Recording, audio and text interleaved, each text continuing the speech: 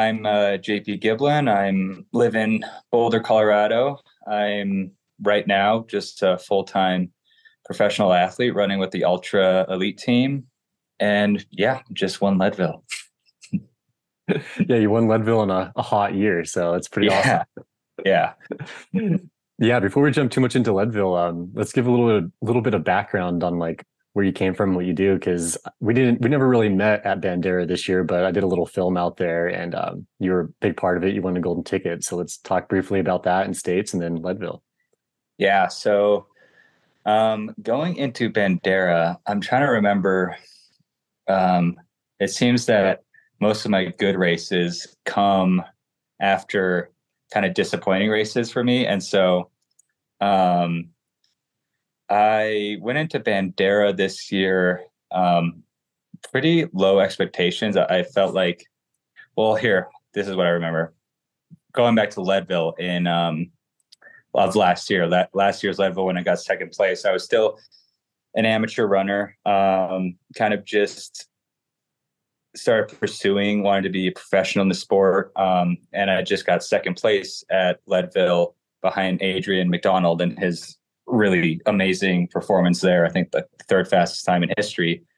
And after I got second in Leadville, I thought it would kind of bust doors down. Like I thought people would be pursuing me for athletic contracts, sponsorships, things like that. I also won the Leadman competition. And so I thought, okay, like offers are gonna be coming. This will be the big break for me in the sport. But it was just radio silence, like absolutely nothing came. I was working at, as a retail job at REI and um, you know, it was a retail site. Like it just wasn't very fulfilling for me. And so I fell into this kind of like real imposter syndrome in that like maybe I don't have what it takes to make it in this sport. Maybe, I got pretty negative with myself. And so I thought, you know, I was on the break room one day. I'm like, I'll just sign up for Bandera 100K and see what I could do there. And so I signed up. There was a wait list. There was like 20 people long. And I remember getting in the next day, signing up. I'm like, all right, I think it was maybe in 3 weeks or something. And I'm like, all right, I guess I'll drive down to Texas and do this race. And so I went down there with pretty low expectations. I don't actually expectations isn't the right word. Uh, I was going there with no pressure on myself. Like I just wanted to go out there and um, going for the golden ticket was the number one goal, but I really didn't know what to expect. I'd only done 100K before, and I was just driving down there 2 days before and was going to race and then drive back. Um, so, I mean, the result speaks for itself. I went in there and won a golden ticket. And that's when the door started opening. I got, contacted by shoe brands and went with Ultra. And after that, the imposter syndrome kind of went away. And I kind of jumped into things a little quickly after that. I was kind of on cloud nine with getting that golden ticket. And I thought, why not race 3 weeks after at Black Canyon's 100K? And so that was not the smartest decision because I ended up injuring myself and having to DNF that race. So jumped in a little too quickly, had to deal with an injury for about a good month, and then finally got back to working to training for Western States.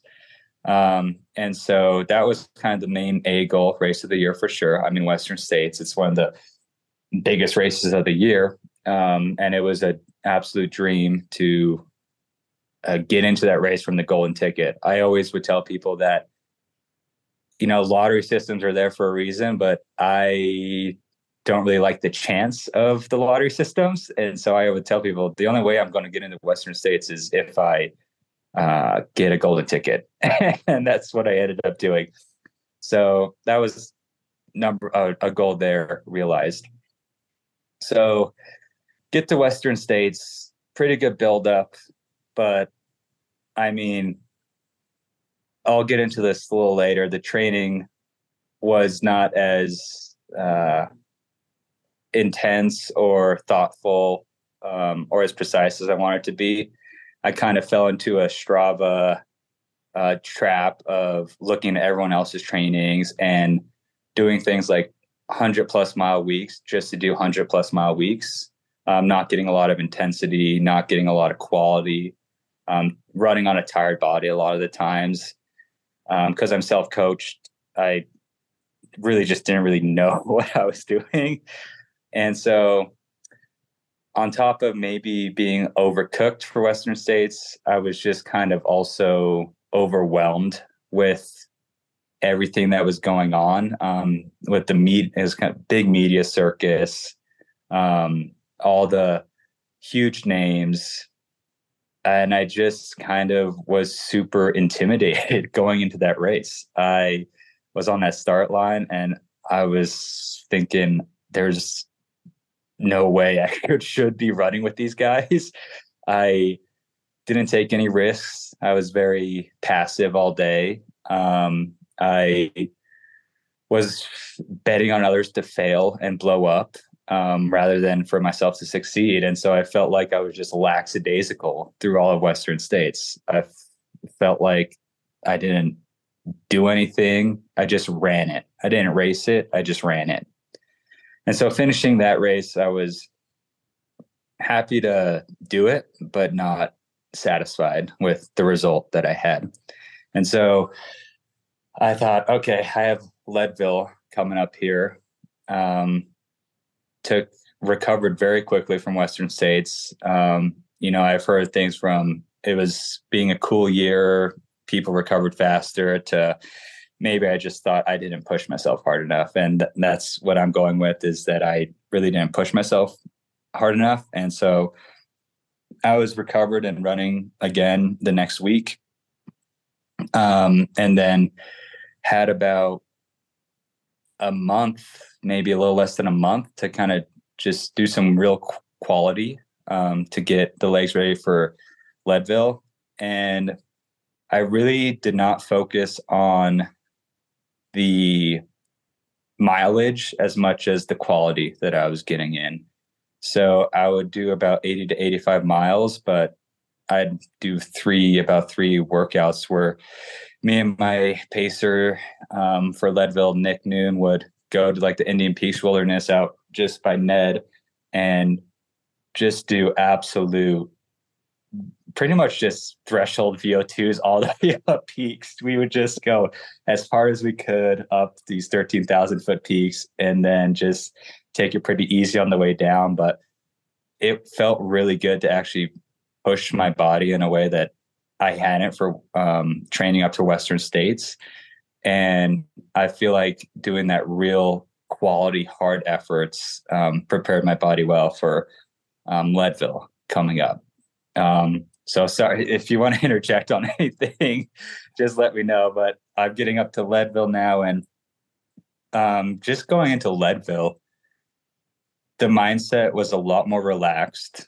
I mean, I live in Boulder, and so it's just a 2-hour drive up to Leadville. I felt super relaxed, didn't have the whole media circus around. I spent, an hour in Leadville before the race and then drove back to Copper just to get, my mind just out of that stress area. And I was just super relaxed with my friends and family in Copper, hanging out until the race. And then getting to the race and lining up, this was my third time running it. And so I knew the course, which was huge. And I just felt like I told my brother going in, I'm going to race this race. The only thing I want to do is win. And that was the goal to go in, is to win. Hey, And before that's, we jump too far ahead, like I have some questions about that then. So like yeah, yeah, your mindsets going into Western states and Leadville were like seems like they were completely opposite. Where yeah. Western was kind of like you're intimidated, just kind of go out and run the race and not race it necessarily. Whereas Leadville's like I'm going to go into this, relax, but also win it. So like, why was there that different mind shift? Because like obviously you were fit going into states because like you won a ticket and you're capable enough to be there. But like, do you think there was some like mental maybe like hesitations going into states versus Leadville? Yeah, there was a ton of mental hesitations. First of all, it was my first time going to Western states. So I was able to go out and train on the course a bit before, but I kind of listened to everyone else more than myself. So many people were like, be conservative. The race starts at mile 60. Don't go too hot, this, that, and the other thing. And it just really got in my mind. And I remember going into the first 50K. I mean, like, what was the stat? Like 8 out of the top 10 were settled already within that first 50K. And I mean, the race doesn't start at 100K. It starts at the start. I'm like, that was a lesson learned. Races start as soon as the gun goes off. Um, you can't count on other people to blow up anymore. Like, people are getting too good. The science is there. The nutrition is there for people. People aren't going into races like Western states expecting to blow up. And just the whole media around it kind of overwhelmed me also. The stage itself, I mean, it was just a lot in that first states that I think I started doubting myself and overthinking a lot of things. So I just wanted to get rid of that mindset going to Leadville. I knew the race. I knew that I got second there the year before. I've gotten a golden ticket, second place at Leadville. Other, local races here I've done well in. And I just had to go in with that belief that, I could win. So, yeah. Yeah, no, that makes a lot of sense. Like, I think it's interesting, and not to get too far off of like talking about Leadville and stuff, but like races like UTMB and states and whatever, they're just like there's such a media circus every time. And I always think about like the athletes because I guess I'm part of that doing media as well. Like I'm like involved in this whole thing, but it's like it's crazy to me that like athletes sit outside in the sun the day before the race and just like are just drilled with questions and stuff all day, like media things. And it's like that's exhausting to like have to talk to people. And it's like you should be focused on the event, not necessarily like just signing posters or just talking to people or whatever. No, yeah. And I mean, it is a double-edged sword. I mean, we want to get our names and, sponsors and all that out there as best we can. But also, there is that pressure that you put on yourself in those media interviews. And I have a rule on race week that I don't listen to any interviews from any competitors or anything. Um, Sometimes I'm better at that than other times, but it really does become just a mind game for sure. Double-edged sword. I mean, I think it's the media has their job, the athletes have their job, and you just have to find that good mixture for yourself. And I'm still very new to kind of the exposure of all this. So I'm still figuring it out. So Yeah, I think everybody is because you're right. There is a balance there because it's like, especially if a company's paying you to run for them, it's like, well, you got to have some sort of return on their investment in you and vice versa and stuff. So it all makes sense. yeah. But yeah. So then let's jump over to Leadville then. So like you started talking about it a bit, but like your goal going into Leadville, was it to win just or was it just to finish like at states? No, flat out it was to win. I would say, tell myself second place, there's one place to go up and a lot of places to go down.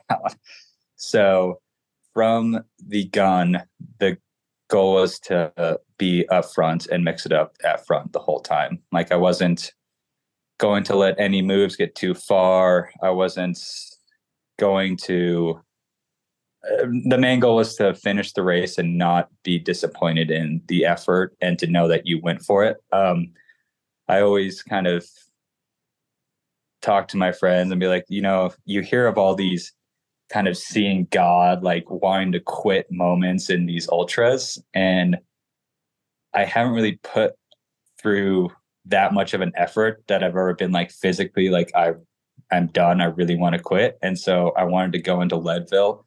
Like it was either first place or like I was going to be in the medical tent was essentially what it was.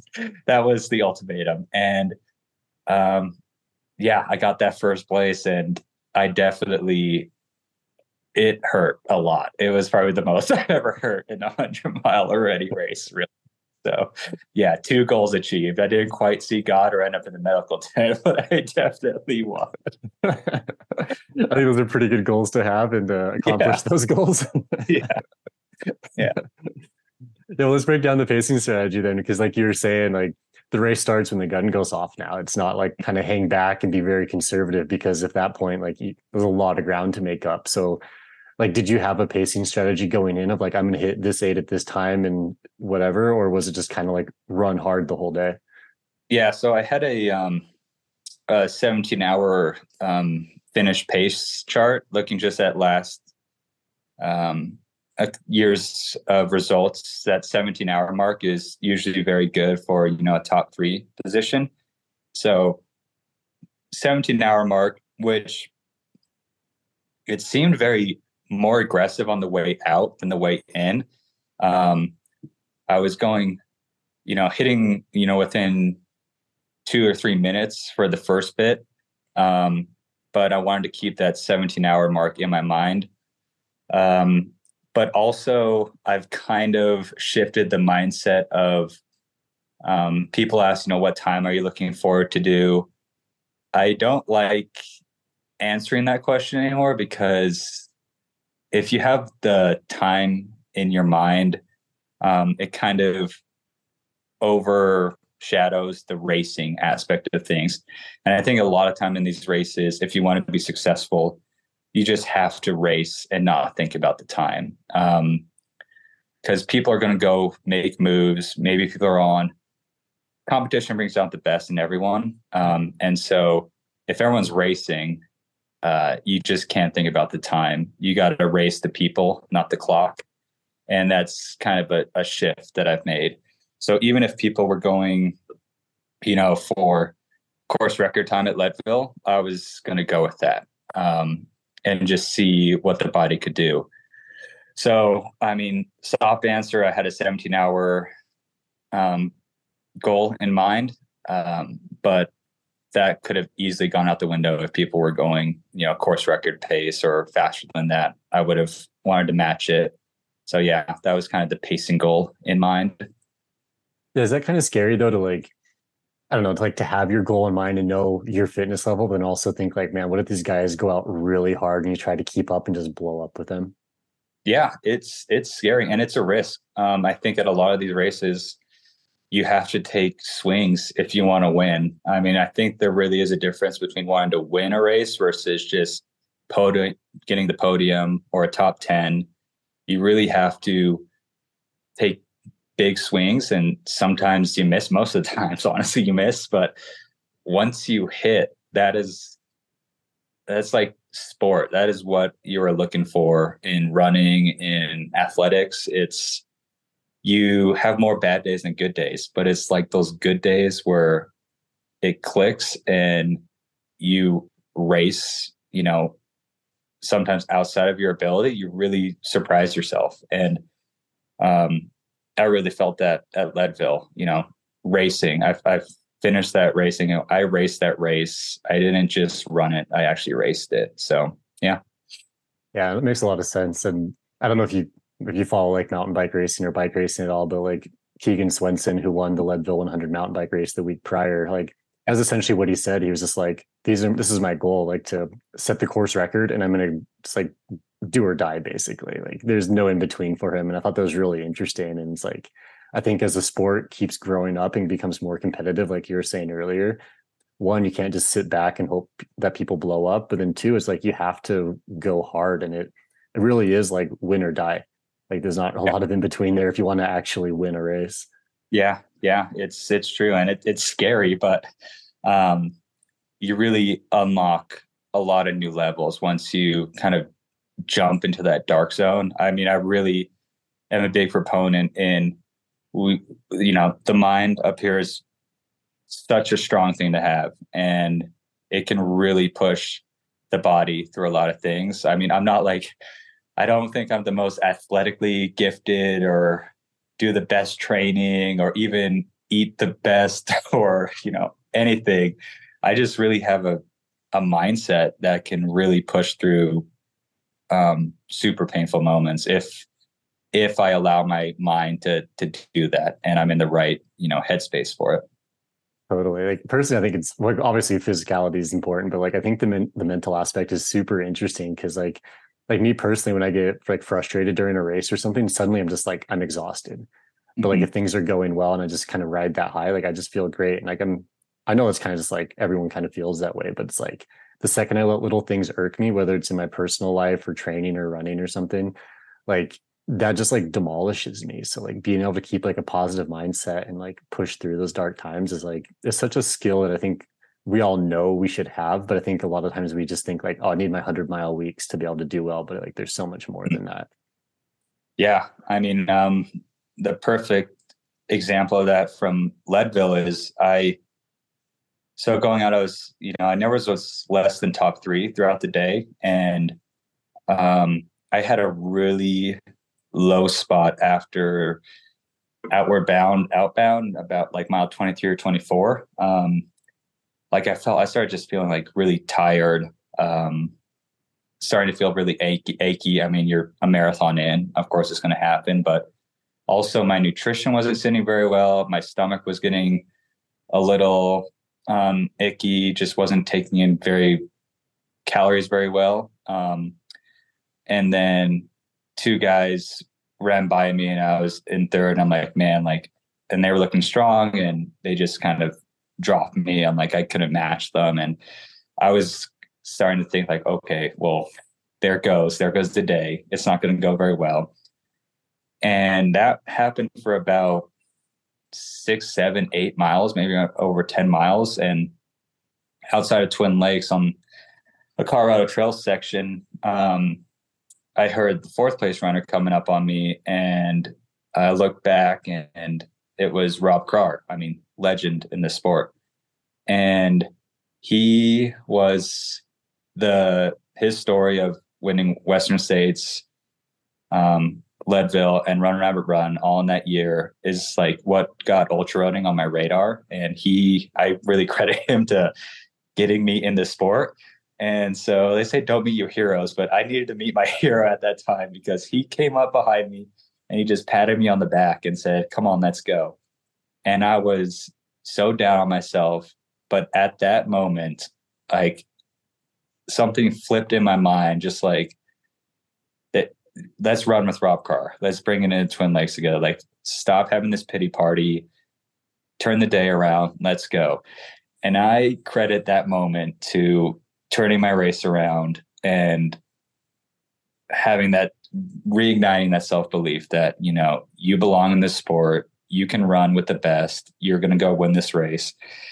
And it was a super powerful moment for me. Like having the guy that got me into the sport, like literally pat me on the back and say, come on, let's go.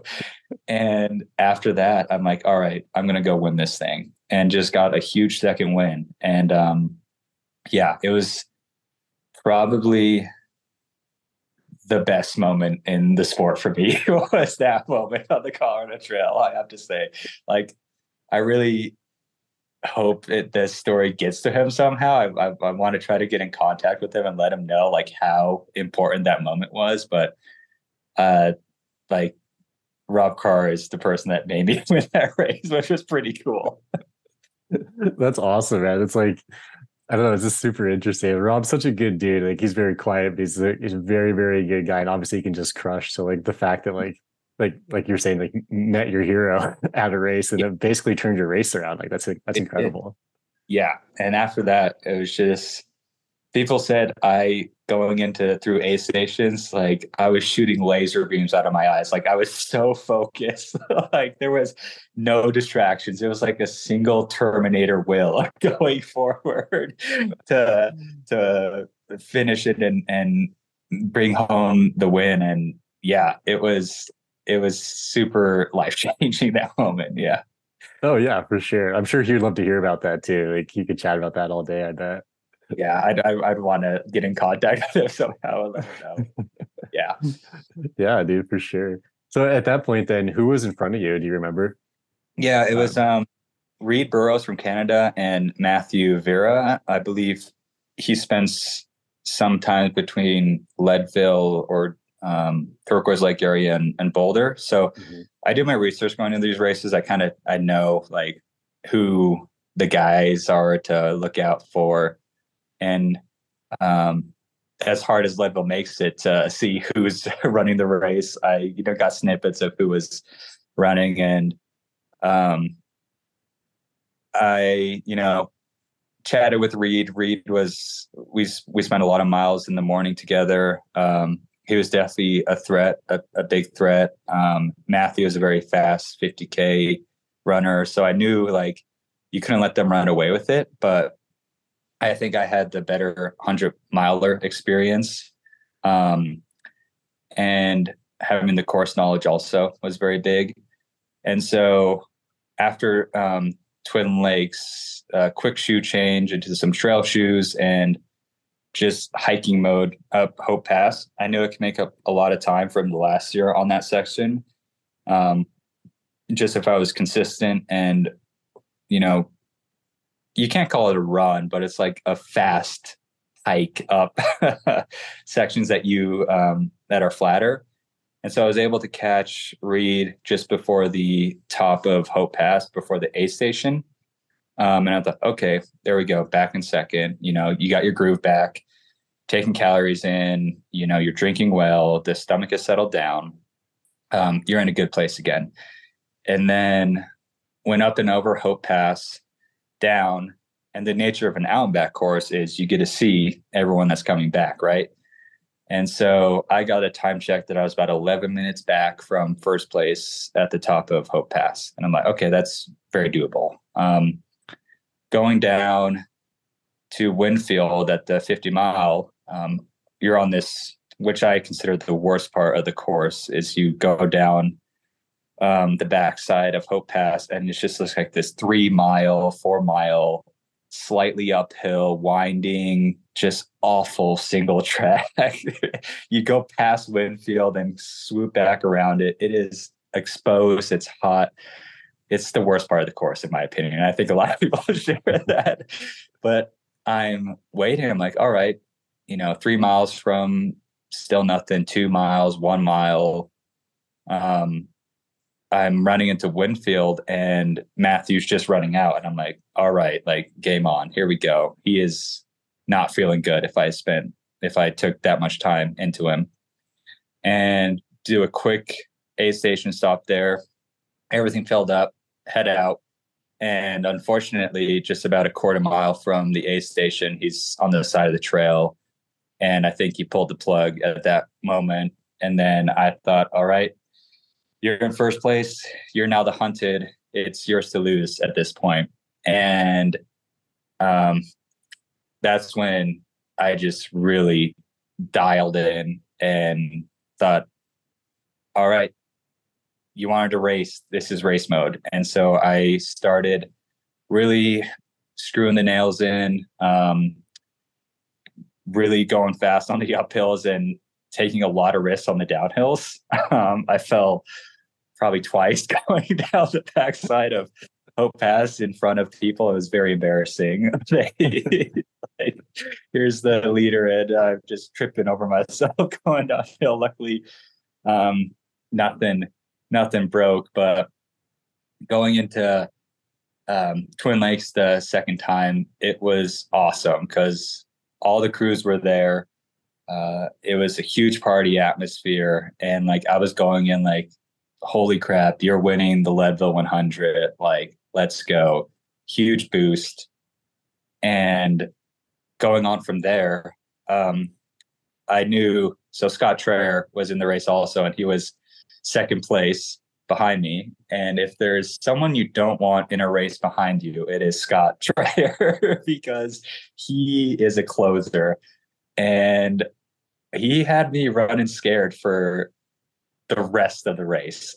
Leaving Twin Lakes, me and my pacer had a timer going of how long it would be until we hear the cheer. And it was about 16 or 18 minutes within that range of we heard Twin Lakes like erupting with cheering again. I'm like, all right, there's second place. Like he's close. So just gas on the pedal the whole way in. And yeah, felt really good the rest of the way. Well, not really good, but ran pretty much every step the rest of the way, except for up power line and just those awful climbs. But yeah, Scott had me running scared the rest of the way in. Yeah, Scott's definitely a closer. And that's funny that like I don't know, we're talking about it now because like on our way back, like I was telling you before we started recording, and my girlfriend and I were out running out by Buena Vista that weekend. And we saw him randomly at a gas station, like we were getting gas. And so him and I chatted for a while. Like I know him from Arizona, and Yeah. like it was just funny. Like, yeah, he's definitely strong, and like he knows what he's doing. So I could see that like when you Mm-hmm. become the prey after being the hunter for so long, and then suddenly you have Scott behind you, it's like, oh crap, like what's gonna happen here? Yeah. Yeah. And so, I mean, um, it was mine to lose at that point.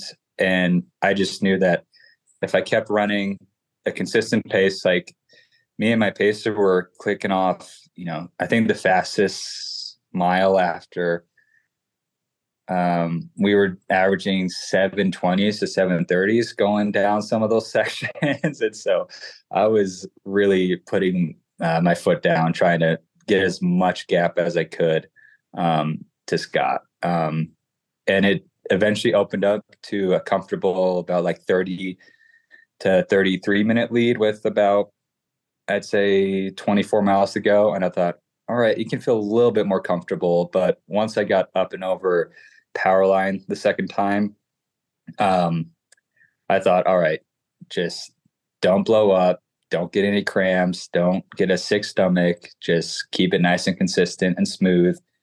And you can run it in for the win. Definitely. And you did. Yeah. Yeah. It felt pretty good. Third time's the charm. Definitely.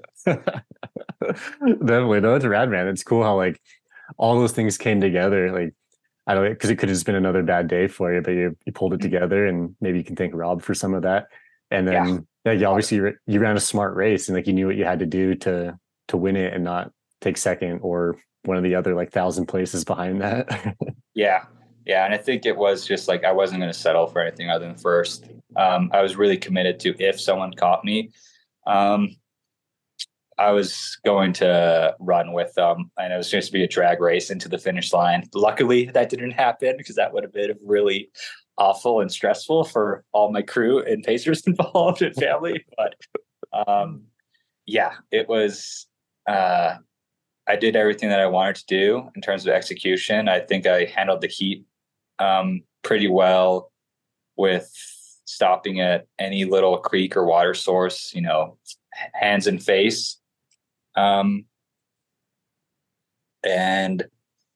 yeah, things just clicked.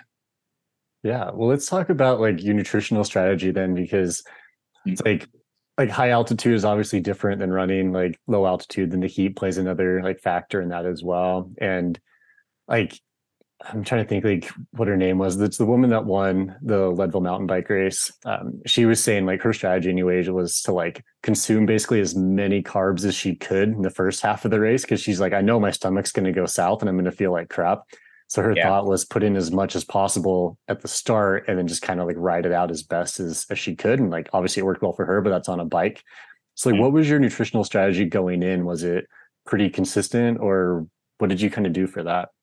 Yeah. So my nutritional strategy kind of blew up within the first 23 miles of the race. I think I was eating way too much actually. So every aid station I had about a refill of 1100 calories. Um, and I think it just was too much for that effort at the time. It was like 500 calories worth of drink mix, and the other were all like gel mixes, things like that. And I think it also was the fact that, you know, a big dinner and maybe a little bit bigger of a breakfast, like things just were not sitting very well for the first 3 to 4 hours of the race. Maybe that was a good, maybe I would rather at that and have that energy in the first 3 and 4 miles and have my body kind of like maybe still digesting it, getting that energy.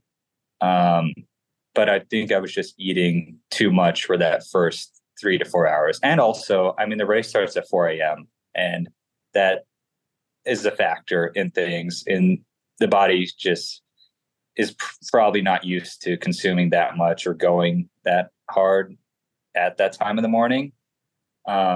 So yeah, I'm trying to figure out why I felt so bad those first couple hours. And I think it was just nutritionally, I was just doing too much.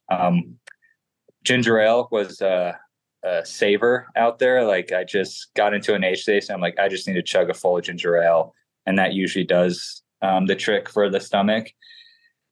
So once I was able to chug some ginger ale, the stomach started settling down and I started, being able to run. Still some upper GI, like burping issues, but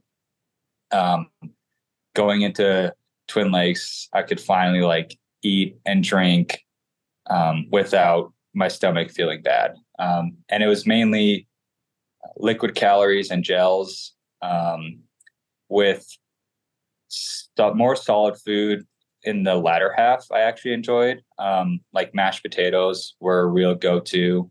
Those were huge. And then for the second half, a lot of caffeine, like Red Bull, Coke, just anything sugary and caffeine. It was like super fuel. And then I also found that instead of doing 2 bottles of pure like electrolyte formula, I would do one with electrolyte, one with water, because I found that, you just have to drink just pure good old water at points, because I don't know why.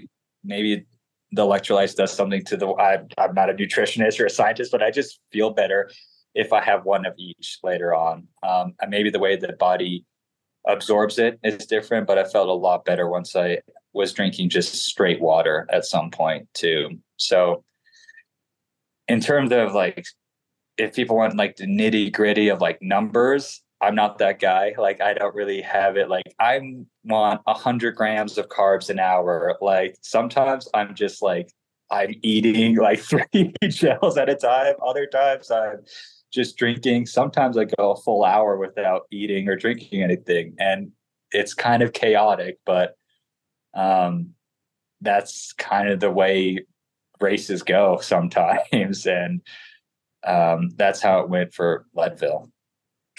Definitely. I think like listening to your body is super important, and like being hyper focused on like, I need whatever, say 90 grams of carbs an hour can like be very detrimental, because it's like, well, now I'm throwing up or now I have GI issues or something. Yeah.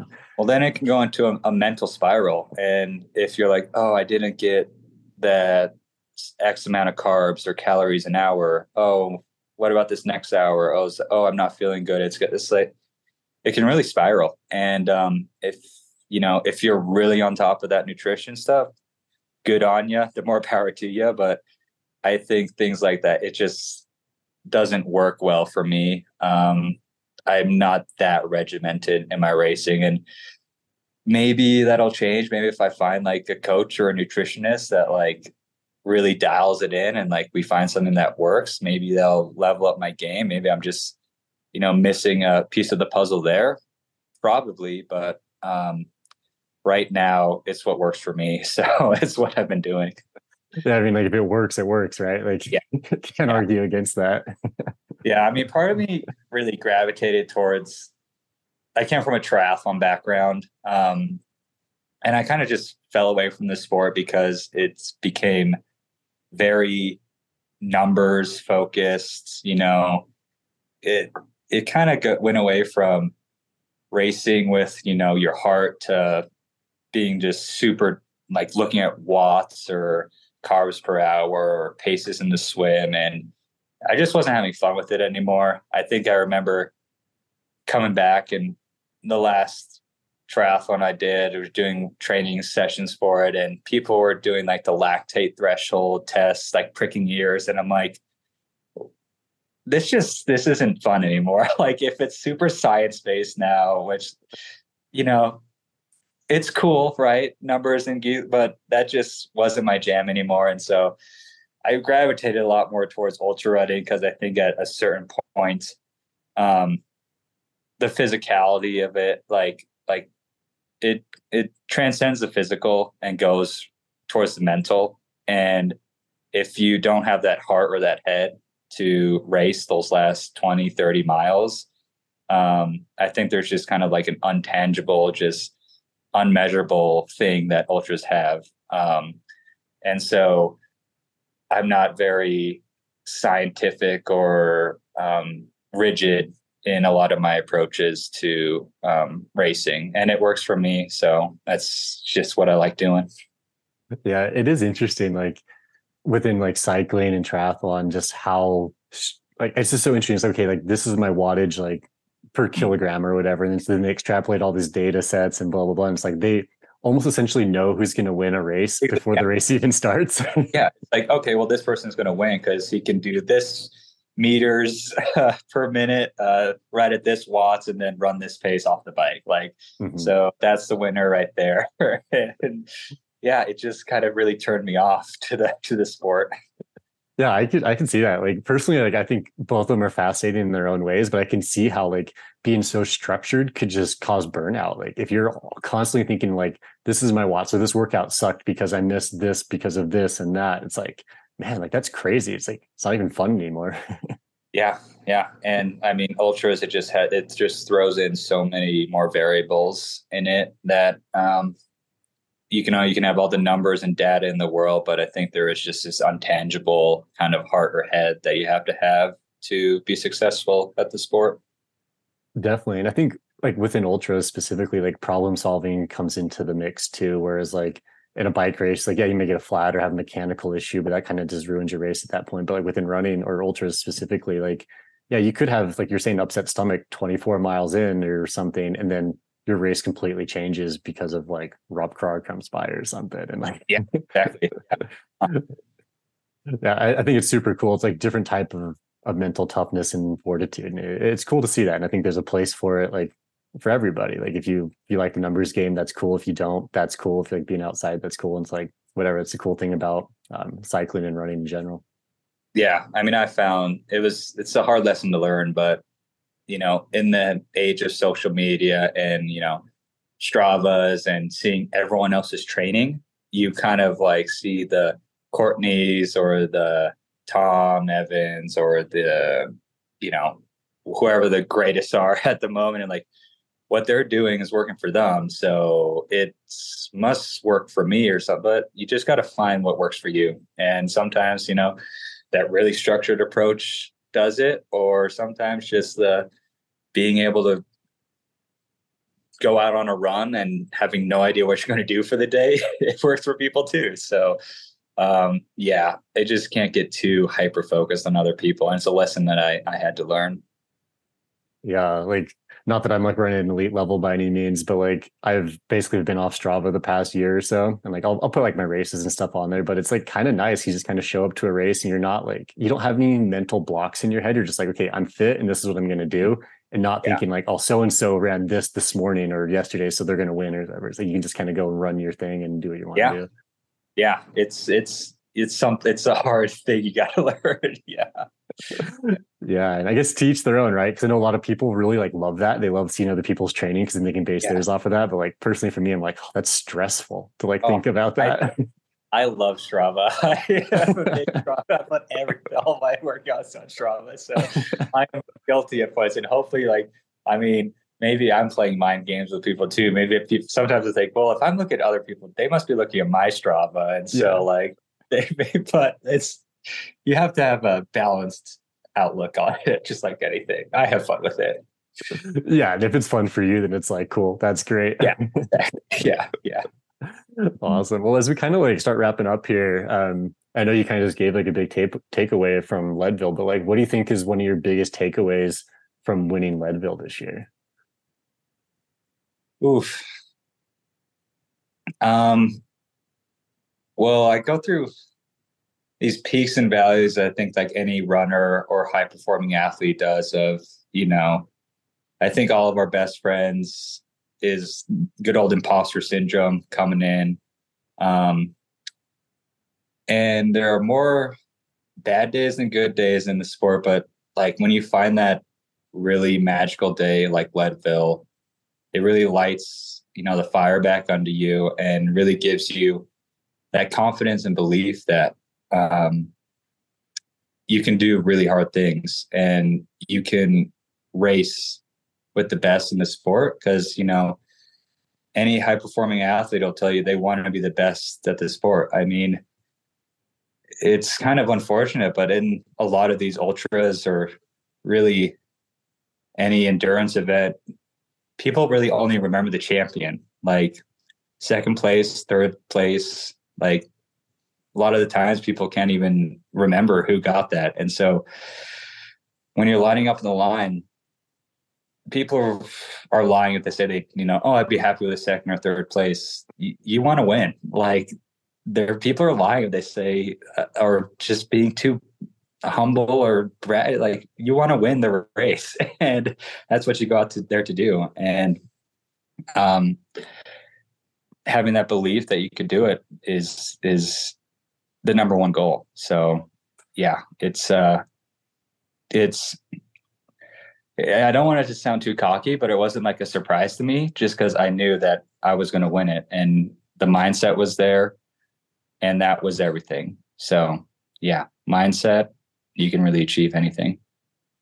Yeah, definitely. And I think just in this hour-ish conversation, you've definitely shown that, like from your mindset going into Western States and then going into Leadville. It's like you just, yeah. So that perfectly sums up, I think, what we talked about today.